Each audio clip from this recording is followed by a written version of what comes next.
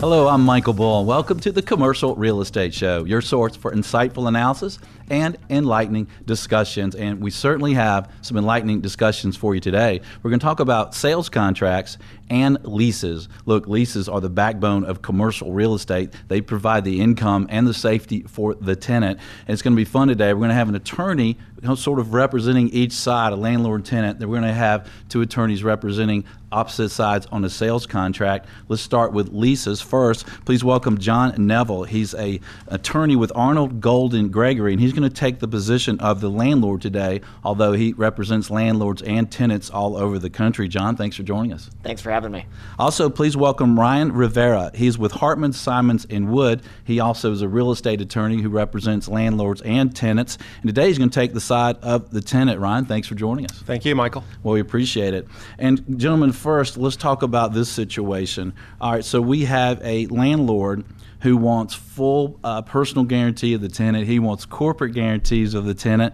The tenant doesn't want any of those guarantees. So tell me, first of all, John, why is the landlord requiring these types of guarantees? The tenant doesn't think it's proper. Well, if we're asking for a guarantee, I've got to presume that the deal has already been underwritten, the business deal. Mm-hmm. Usually when the deal gets to us as attorneys, rent rates are set and credit's been examined. And the guarantee is a result of there not being enough credit with whoever's signing the lease.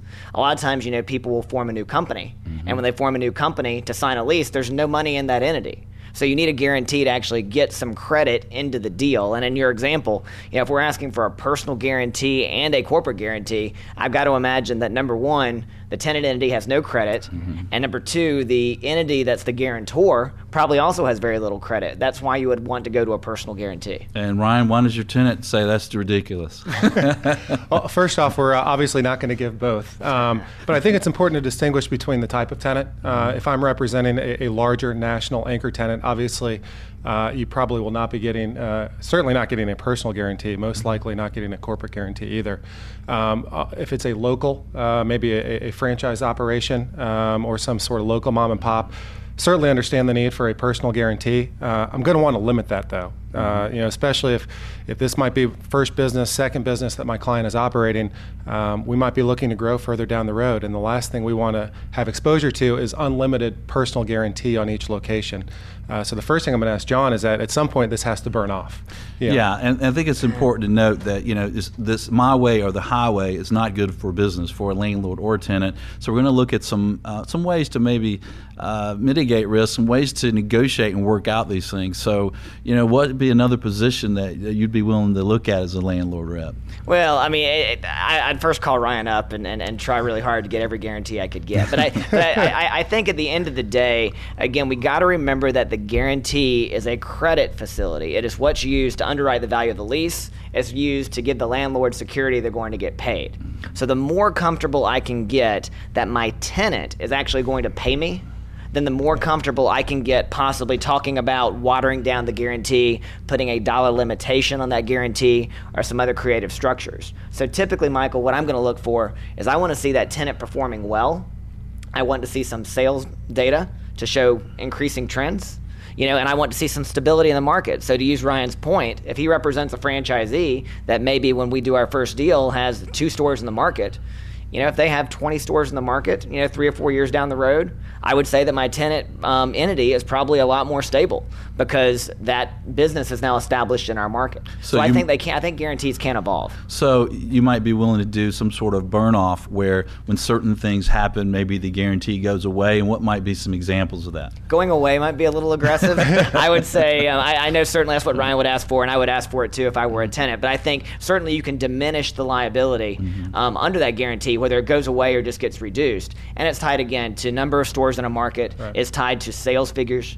It's tied to not being any defaults. That we want to see the tenant's been a good tenant and they've performed where they need to perform. And if you get positive indicators like that, you can usually have some room to negotiate. And Michael, I will say for the burn off, I would not want to tie it to number of stores in the market, because if this is going to be only 1 or 2 locations that we're going to operate, so long as you've received your rent, we've performed, we have not defaulted under the lease, we certainly want to see it burn off at some point, particularly maybe if we have an option term. I would agree. So if we go into an option period, there's been no defaults during the main term, we've paid our rent, at that point we'd like to say, it should burn off. Now, as to the limitation, I'm going to ask for that from day one, because we don't want to, if there's a default year 1, year 2 of the lease, we don't want to have full exposure from what might be a 5 or 10 year term.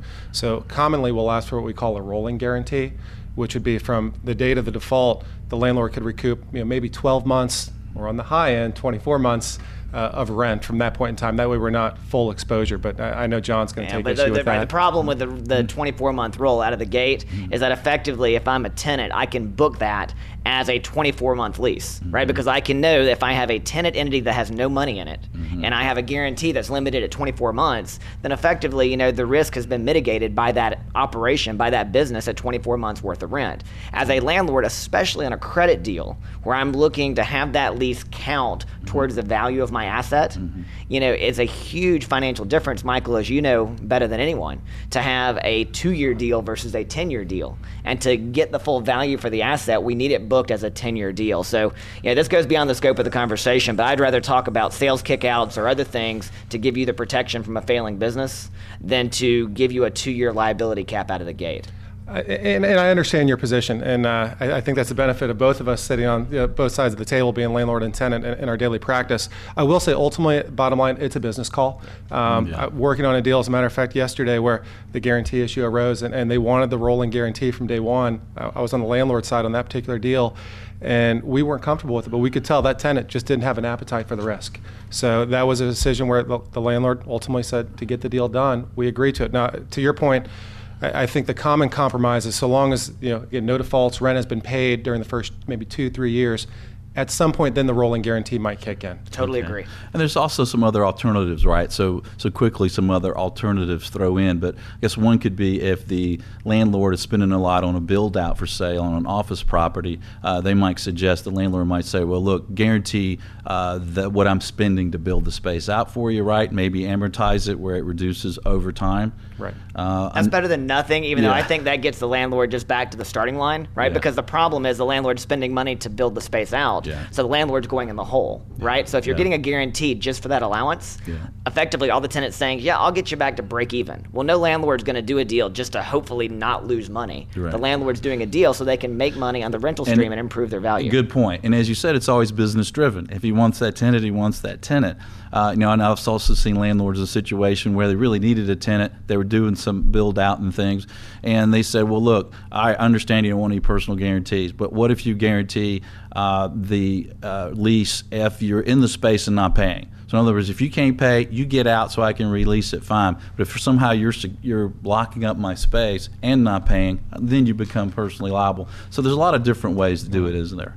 Sure. Yeah. And I think the key is that you don't, that one side doesn't say it's this way or the highway. Look, there's a lot of ways to work this out. Well, let's talk about another argument that a lot of people have on leases in retail, and that's co-tenancy, right? So the landlord doesn't want any co-tenancy in the deal. Ryan, your tenant wants to be able to have a lot of rights if the anchor tenant goes dark or moves out, right? So why do you need that provision in your smaller or mid-sized tenant's lease, that if that anchor leaves, that they have rights? And you hit on it. So if it's a smaller or mid-sized tenant, obviously a lot of times those anchors will help drive foot traffic to the center. It's going to help drive my business. So it's important, especially going in as maybe a smaller shop tenant, whether it be local or national, that those, I call them the named inducements, the anchors are there and operating. I'll tell you, the other thing I'm going to ask for maybe is, if I'm going into a center where there might be a department store or some sort of anchor that's important to my business, I'm going to ask for that. I'm also going to ask for a percentage of occupancy of the shopping center. Sometimes 75, 80% of the center being open and operating for a retail business. Something, again, the retail foot traffic that's really driving and helping my sales. So that makes sense. And John, a lot of tenants have found how important that is, but so have landlords, right? And how the issues. Why does the landlord not want it? There are so many little buzzwords and catchphrases thrown in that answer by Ryan. I don't know where to start. It was a great answer from a tenant's perspective. But I think the most important thing we need to remember as developers and landlords is that co-tenancy was what caused, in large part, some of the big failures of 2007, 8, and 9. They used to be given all the time and entire centers and developers fell apart because of co-tenancy rights that were liberally granted. I do think that for some national tenants that are not anchors, that to ask for or expect some level of co-tenancy is reasonable. I think the landlord's got to have flexibility, so if the anchor goes out of business, that anchor can be replaced. I mean, think, Circuit City, for instance. There are other examples where we never could have guessed someone was going out of business, and they did. Yeah. So if you can have those protections on the downside, and when things fail, you may be okay. Well, stay tuned. We'll have more on negotiating leases. I'm Michael Bull. This is the Commercial Real Estate Show. We'll be right back.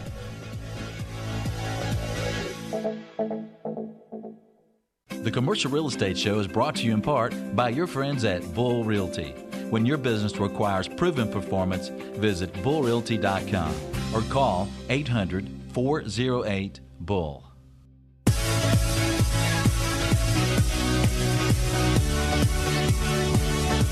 Welcome back to the Commercial Real Estate Show. I'm Michael Bull. Today we're talking about sales and lease negotiations. We're concentrating on leases right now. We have John Neville, who's playing the part of the landlord rep, and we have Ryan Rivera, who's playing the part of the tenant side. And guys, I'd like now to talk about lease renewal options. So Ryan's client, the tenant, wants the renewal option when their lease expires in 5 years.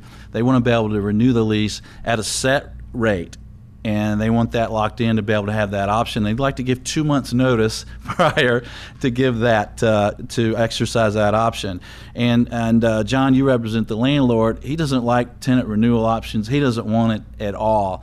All right, first of all, why, Ryan, does the tenant want these renewal options? Yeah, first of all, I want more than one option. Of course you do. But as a tenant, I'm investing a lot into the space. I'm investing a lot into the shopping center, if we're talking in the retail world, or it might be an office building. And if my business is performing well, I want the ability to control that space and to stay for not only potentially an additional 5 years, but longer. So again, in light of how much I'm investing into the space, and if my operations are performing well, I want to make sure that I can kind of stick around on my own terms. And why do you need the rent set, that you have a set amount of that rent 5 years from now? Well, that way I know going in with certainty, and you said, giving kind of 60 days notice, I know when my notice date comes, what I'm looking at, what my rent exposure is going to be going forward.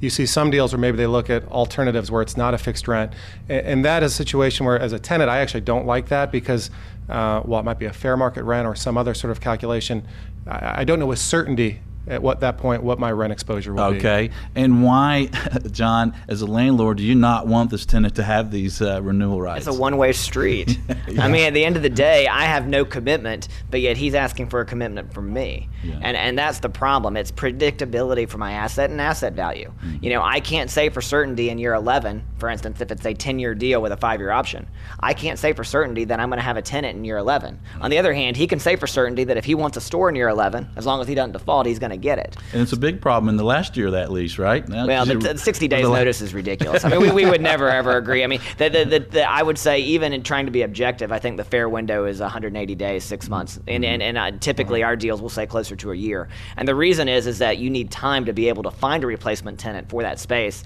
Okay. In no way, shape, or form in 60 days can you find a replacement tenant, get a deal signed, and someone else open. So, out of everything you've said that was offensive, that was the most offensive. So what's a way that you could compromise? What's another solution from the landlord side that you could give the tenant to make them feel good? Well, I mean, I think number one, you could have the options tied to performance. We have seen that, because if the tenant's being successful, landlord's going to want them there too. So you possibly can say that as long as the tenant's sales are X number of dollars per square foot, then in that case the tenant will have an option. And Ryan's not going to like that, because that sort of takes some control away from his tenant. Mm-hmm. But my logic there as an owner is that, probably a tenant that's performing that well is not going to want to leave anyway. And frankly, if the tenant's performing that well, they're really benefiting my development. We want to give them that right, that inducement to stay, and that certainty. As compared to a tenant who's failing, the last thing we want is a failing tenant renewing. And how about the set rental rate? You going to let that happen, or would you like something else as a landlord? It depends. I mean, I sort of actually agree with Ryan on this one, that I think the set rental rate gives some predictability. Mm-hmm. Fair market value is a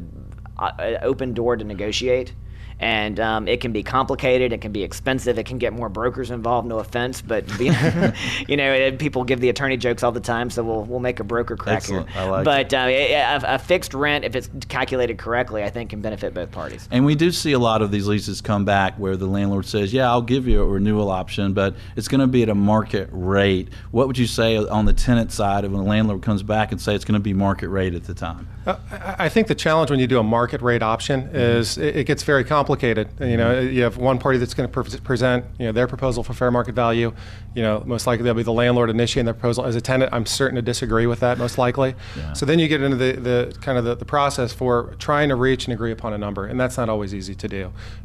One compromise that I've seen where you have a landlord not wanting to give an option, instead of a 5-year initial term with 5 years at market rent, I've seen some clients, I'll say, look, I'll do a 10-year initial term, but give me a gross sales kickout. So that would obviously be in the retail sector, where if my store is not performing well in year 4, I have the ability, at least at that point, to make an election to terminate and walk away, or I'll stay committed and commit to the full 10-year term. And these kick-out clauses can be problematic for a landlord, can't they? Well, I mean, it's the other side of the coin of what I was just describing. A kick-out clause can be problematic, but I mean, they are becoming increasingly common, I think, with brands that are national and successful that maybe are especially expanding into a new market. Yeah, and I agree. It can be a challenge for the landlord, because when the landlord's trying to finance it or sell it, the lender and the buyer are looking at it. Well, if the tenant has a kick out in 3 years, that's a 3-year lease to them a lot of times. Even as a landlord, though, my comment to that would be, and listen, I would rather not have a kick out at all. Ryan knows that. But if I'm having to negotiate a kick out, the logic is, again, I do not want a poor performing store in my development anyway. Yeah. It pulls down the value of my development. So if I'm going to do a kick out, I wanted a mutual kick out. I want the right to be able to say, if their sales aren't $1 million, if that's the magic number, that either the tenant or the landlord can terminate, and that allows me to protect my asset. Great discussions. Let's move on to another aspect of leases that could sometimes be extremely important and are negotiated pretty strongly in some leases, and that's strong tenant self-help clauses, where the tenant has the right, if the landlord doesn't perform some maintenance or other things involving the property, the tenant can come in and do it. So, Ryan, the tenant wants really strong worded self-help clauses. They can fix the roof, they can pay the mortgage, they can do a lot of things. Why do they need all that? You missed a few areas. We also want the ability to go into the common areas as well, parking field, Of course you do. critical access points, and exercise self-help there if they're not maintained. It's I think it comes down to, if I'm representing an anchor tenant versus maybe a local or a small shop, there's a distinction. If I'm representing an anchor tenant, that parking field, the common areas and maybe the sidewalks, access points, those really are, I view those as part of my space. Right. They're critical to my business. So that's going to be an area where if the landlord is not maintaining and repairing properly, I do want the ability to exercise self-help. Yeah. If I'm a local kind of small shop tenant, I'm going to ask for those self-help rights. I know John's going to want to limit them, though. Yeah, I'm not going to give them. I think we actually agree on this to some degree. I think if you're an anchor tenant, it is reasonable most of the time to be able to establish a critical area that has to be maintained. Yeah. And it's not the entire development, but it is an area that's in reasonable proximity to that anchor space, that if it weren't maintained, that anchor could be in trouble. Yeah, but the landlord doesn't want, the landlord knows he's going to have a roof he has to replace at times. He's going to have things. He doesn't want the tenant getting involved. Michael, right? We're never giving self-help on the roof. I mean, and in seriousness, the roof is something, it goes into the weeds a little bit, but the roof and other components of the property have warranties. So that's an alternative, right, is to do self-help on some items and Absolutely not others? Correct. And specify? No. Because that's the area where I'm probably have the most concern, roof leaks. Mm-hmm. That's when you start talking about water intruding into the space that could damage personal property, could present safety issues. And you're going to indemnify me then. If my roof warranty goes away because of some self-help that you exercise, then I need a full indemnity and to be made whole. If your roofing contractor is readily accessible, if the cost is reasonable, I will agree to use your roofing contractor. But if I can't get a hold of that individual or that company, and there's a leak, and all of a sudden we have a safety issue, I guess what I would call an emergency type repair, I may not guarantee that. And I think an emergency may be a different circumstance, but at the end of the day, I think anytime a tenant takes something into their own hands, there's risk. Yeah. Anytime a landlord doesn't perform an obligation under a lease, there's risk. And all this is a risk assessment as to how far does a tenant or landlord want to push the issue. Yeah. But to your point, a smaller shop tenant, typically if that tenant can get self-help within their space, they've done pretty well. Right, and it does depend on the deal, how bad the tenant needs the space, how bad the landlord needs the tenant. Right, gentlemen, thanks for joining us today. We appreciate good points. Thank you. Thank you, Michael. Well, stay tuned. We're going to work on a sales contract next. I'm Michael Bull. This is the Commercial Real Estate Show. Stay with us. Xceligent, the resource professionals like CCIMs, CBRE, JLL, Colliers, and Bull Realty use for market intelligence. Commercial Search is the site to market and find available properties to buy, sell, or lease all over the country. Visit commercialsearch.com.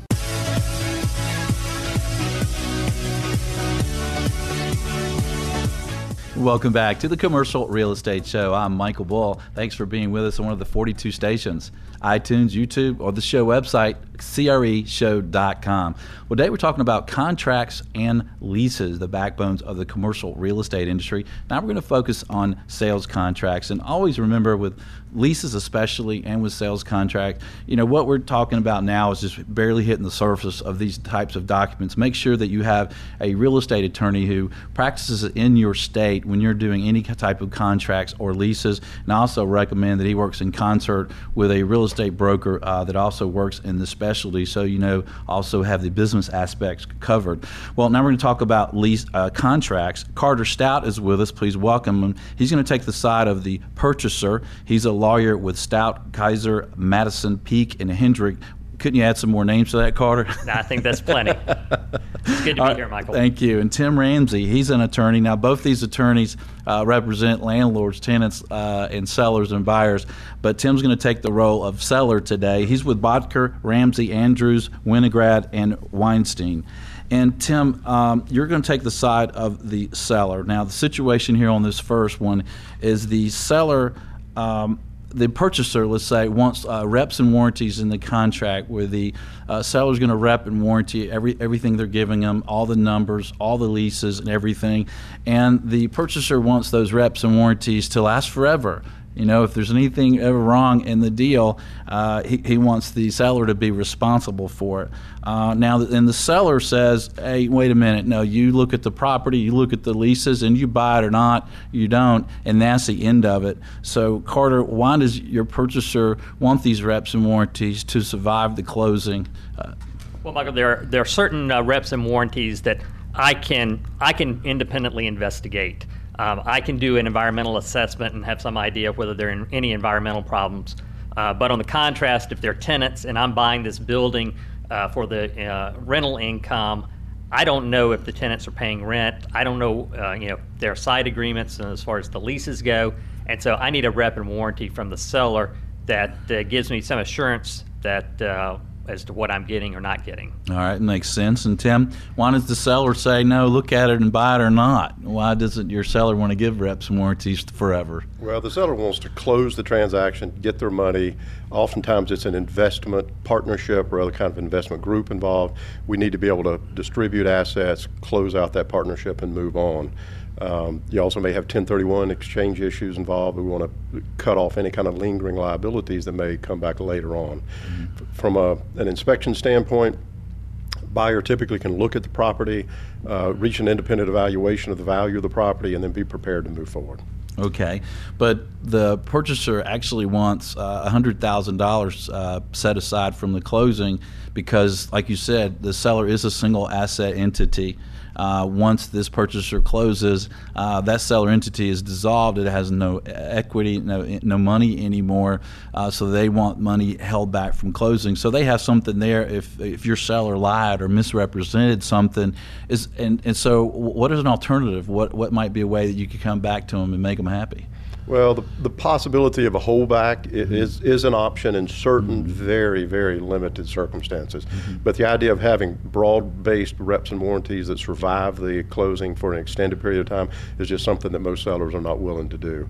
It creates all sorts of issues for 1031 exchanges, partnership agreements, and a variety of other sort of liabilities like that. So the seller might say, we'll limit it to 12 months, 6 months, 3 months or something?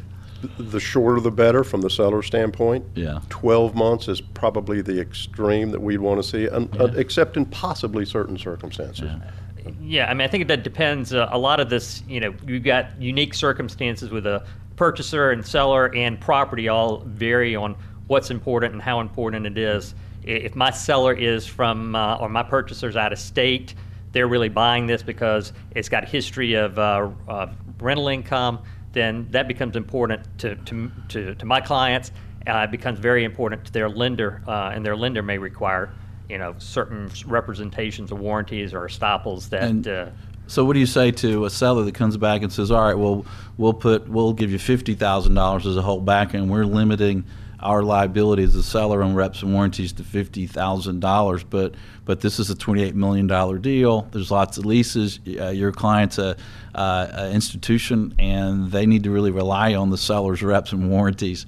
But what do you say to that? Well, if they can, particularly on the tenant estoppel issue, if they can give me, on the tenant issue, if they can give me a tenant estoppel or estoppels from various tenants, then that gives me a third party that's giving me some assurances, and tenants are not going to misrepresent because they don't want a new owner coming in, and they're not going to be able to enforce any prior agreements if they've signed that tenant estoppel. Yeah, my objective as a seller's counsel would be to try to tailor down exactly the reps and representations and warranties that are at issue, restrict the amount of liability there, and see if there's another way of solving the problem, as Carter mentioned, a tenant estoppel, environmental inspection report. Good points, and stay with us. Next, we're going to talk about some more issues that come up in sales contracts. I'm Michael Bull. This is the Commercial Real Estate Show. We'll be right back.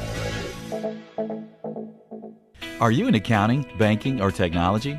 Advertising on this show is an incredible way to reach U.S. commercial real estate participants.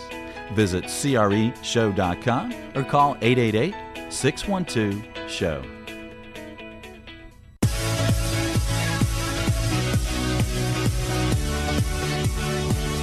Welcome back to the Commercial Real Estate Show. I'm Michael Bull. Our topic today is negotiating contracts and leases. We're working on contracts with Tim Ramsey, who's taken the position of the seller, and Carter Stout the position of the purchaser.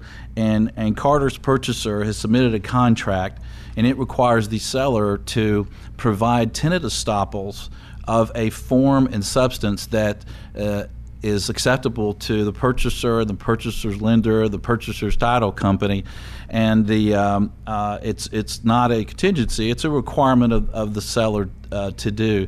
And you're representing the seller. What problems do you have with this contract, Tim? Well, a couple of areas pop into mind. Number one, under my lease agreements that I have with tenants, oftentimes, and if it's a lease that I've negotiated, we'll have a provision there that requires the tenant to provide an estoppel. However, those are often heavily negotiated as to what a tenant's willing to give and how often they're willing to give it. And how long do they have to give it to you. And how long they have to provide responses, et cetera. Yeah. So for me to then agree with a purchaser that we're going to give something more than what I've committed to receive in my lease agreement is something I just can't be involved with. Another issue that's of concern there is the idea that it's a requirement as opposed to a contingency. Mm-hmm. Carter, I can't have it as a requirement where my client may suffer damages or have default issues if I have a tenant that's being non-cooperative, something I can't control. Well, Tim, my issue, and from my perspective of representing the purchaser, it's important that I have it, but I'm also financing, for example, my purchase or part of the purchase, and my lender requires it. And if you're not going to be able to provide that, then I may not be able to get financing. And so that those tenant estoppels are extremely important to me, and which leads into another issue in that the lender sometimes has specific requirements as to what that tenant estoppel needs to say. I understand that, to some extent, you're dependent on what your tenants are due. We need to look at those leases to determine what the tenants are obligated to do in regard to providing tenant estoppels. Whether the tenant estoppel is part of the lease, a lot of times they're an exhibit to the lease, or whether it doesn't say anything. We can provide information. The real question becomes proof of income or proof of revenue, and we can provide information about the revenue stream from the property. There's a variety of other mechanisms. I wouldn't want to offer this on the front end, but potential review of financial statements, income statements, tax returns from the seller for this entity, some other areas like that to be able to prove revenue. We also have tenant estoppels theoretically that we received when we bought the property or when we've done refinancing on the property, so we can provide that. That really gets into the issue of timing as well. We don't want to have my tenants disrupted and even made aware of this transaction until we've gotten pretty far down the road in terms of negotiation, due diligence. So we will provide that type of information, other proof of income, early in the process, but we really prefer to have the actual tenant estoppels as a post due diligence closing condition. From my perspective of, I've got to keep a lender happy, make sure that the lender is going to be ready to close on time. So they're going to want those not the day before closing, but have some certainty that that's going to happen. That we're going to have those, and we can make the loan and get this deal closed. And how comfortable are you, Carter, on the purchaser side, if the seller comes back to you and says, look, I'll endeavor to provide tenant estoppels of the form and substance that you and your lender like, but it is going to be a contingency because I can't guarantee what a third party is going to do for you, but I can try to get him to do it. Are you okay with it being a contingency that you just get your earnest money back and go away? Well, I think it depends on how many tenants are there, what are the sizes of the tenants, can you provide to me the if there are 5 tenants, the 3 largest tenants, so that I've got some comfort level that the tenants paying the most amount of money are the ones that are going to provide that tenant estoppel. Okay, so there's some alternatives there that we talk about each tenant kind of separately, right? Or the size of the tenants is Correct. Defined. And then we've also got the whole, and it goes back to what we were talking about earlier, the reps and warranties. Will the seller provide a rep and warranty if they can't provide the tenant estoppel? So where are you on the timing if the seller's counsel, Tim, says, no, we're not going to give them to you after you've removed your inspection contingency, and the contract says that these estoppels are a contingency, are you okay with that? Would you give me a financing contingency to make sure that if you can't provide them or they are not in the substance that my lender requires, could I terminate the lease because I can't get financing? Okay. And go ahead. That may be a reasonable alternative to bifurcate the inspection period in some fashion so that we get a lot of the preliminary issues out of the way ahead of time and then have a window of time to get the estoppels and anything else that may be required for financing. And what do you say as a seller's advocate if the purchaser says, well, look, if it's a contingency and I'm not getting my estoppels till maybe the week before closing and you can't provide them, what about all my cost? What about my due diligence, my staff that's been over there, my third-party report cost? Are you going to reimburse that to me if you can't provide those? That's just a cost of doing business. We're going to try to provide. We want to make the deal go forward. Yeah. So we're going to really bend over backwards. I mean, if we've entered into a contract, obviously there's been a meeting of the minds and the seller wants to sell, the buyer wants to buy. So we're going to do anything we can to make the transaction go forward. Unfortunately, sometimes they don't go through. And the typical rule is that each party just eats their expenses. So you just counter back, no, that's your cost of doing business. We'll try to provide them. Just trust us. Correct. And I've had a client recently tell me, it's like, I can't get this tenant to provide it to me, and they're obligated to do it, but there was no enforcement mechanism. So what do you do? Yeah. Yeah, I think that's an issue. When I'm representing a seller, I'm uncomfortable guaranteeing a purchaser who may be doing a 1031 and have some real damages if you can't close, that a third party is going to do something that I can't make them do. Some good points. All right, well, stay tuned. We'll be right back with some more sales contract issues in our last segment. I'm Michael Bull. This is the Commercial Real Estate Show. We'll be right back.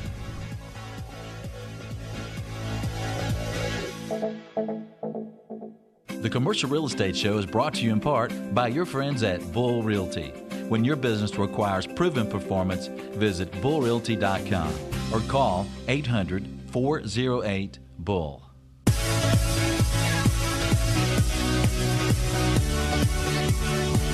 Welcome back to the Commercial Real Estate Show. I'm Michael Bull. Thanks for being with us. Today we're talking about commercial real estate contracts. We have Carter Stout here, an attorney who is taking the side of the purchaser, and Tim Ramsey is an attorney who's taking the side of the seller. in this past downturn, we've had a lot of lenders selling properties, and in the contracts it says if the seller defaults for some reason, that the purchaser just gets his earnest money and is going away. And Tim is representing the seller. That's what he wants. If his client defaults for any reason, he wants the purchaser just to go away and get his earnest money. But Carter, you want your purchaser to have full rights and by law, right? You want to be able to specific performance. You want to be able to sue for damages. Why do you need all that? Well, I have spent a lot of time on attorneys, on environmental people, surveys, title. I've incurred a lot of cost, and if seller defaults, they walk away, they've still got the building, I've just stuck with a bunch of bills. Yeah. And a lot of times I may be in a circumstance where if I'm doing a 1031 exchange, I've got time deadline, so I'm going to have some, I got to scramble to find a replacement property, or maybe I can't find any replacement property. So there are all sorts of kind of implications to my client when a seller defaults. Right, and Tim, to Carter's point, if your seller can just default and the buyer just has to walk away and get his money, this contract has no teeth. It's almost not a contract. Why does your seller want to not have any liability if he can't close? Well, I find the circumstance where the seller actually truly defaults is pretty rare. Mm-hmm. What usually happens is there's some issue that's come up that's made the property possibly a title issue, survey issue, something like that the seller's using as much effort as it can to resolve, and then the buyer is not willing to accept that, or the buyer's lender is not willing to accept that. The seller has actually tried in good faith to satisfy, but it's just impossible to do. The idea that my client's going to be exposed to damages, for that to occur is something that most sellers are just not willing to do. The concept of specific performance is something I think most sellers are comfortable with. Mm-hmm. The idea that if the seller just fails to go forward, may have found a better deal or something like that, the idea that they're going to be compelled to do the closing may be something they'd be willing to give on. I think that's provisions has some teeth in it. I don't see people exercising it very often because, as a buyer, I'm looking to buy a piece of property and not get involved in a lawsuit. Chances are the seller is not going to be happy either, because I'm probably going to file a notice in the court record so that it's going to restrict their ability to sell the property. So it's probably not a win-win for either side. And so I don't see that actually being exercised very often. So as we're negotiating the potential liability of a seller, we clearly want to make sure that any kind of damages that we may suffer are going to be limited to direct out-of-pocket costs, not some sort of lost profit, consequential damages, something to that effect. All right, I'm going to cover another one real quick. The purchaser contract, he's going to do a lot of due diligence. The seller put in the contract that he wants copies of all the purchaser's due diligence as they're done, provided to him. Carter's purchaser doesn't want to do that. You want them because the property's tied up. Carter, quickly, why does your purchaser not want to give those up? I paid for them. If they want to buy them from me, they're welcome to. I spent money on them. It's going to benefit the seller. Why should I give them away? And why does your seller want copies of this stuff? For a couple of reasons. We may not know a lot about the property. I mean, Mm-hmm. in today's environment, we actually the scenario we talked through was the idea that we bought it out of a foreclosure and had very limited information about it. Also, we'd like to understand from a business marketing standpoint what's wrong with the property going forward, why the buyer may have backed out of the transaction. Right, and you also want to know that he's doing that due diligence and Absolutely. doing it timely, and then he's tied up the property and you've not got anything out of it, right? So Correct. If he does go away, you'd like to have gotten something out of it, right? It seems reasonable. Gentlemen, thanks for joining us today. We appreciate your insight. Thank you. Thank you. And thanks for joining us out there on the radio stations, 42 of them around the country, YouTube and iTunes. Until next week, be sure that you always lead, learn, and laugh, and join us for the Commercial Real Estate Show. The Commercial Real Estate Show is brought to you by Bull Realty Commercial Advisors, a great place to do business. Visit bullrealty.com. Xceligent, the resource professionals use for commercial real estate information. Visit xceligent.com. That's XCELIGENT. Commercial Search, the source to market and source available properties for sale or lease. Visit commercialsearch.com. For more information on these great companies, or for additional videos, podcasts, or articles, visit CREshow.com.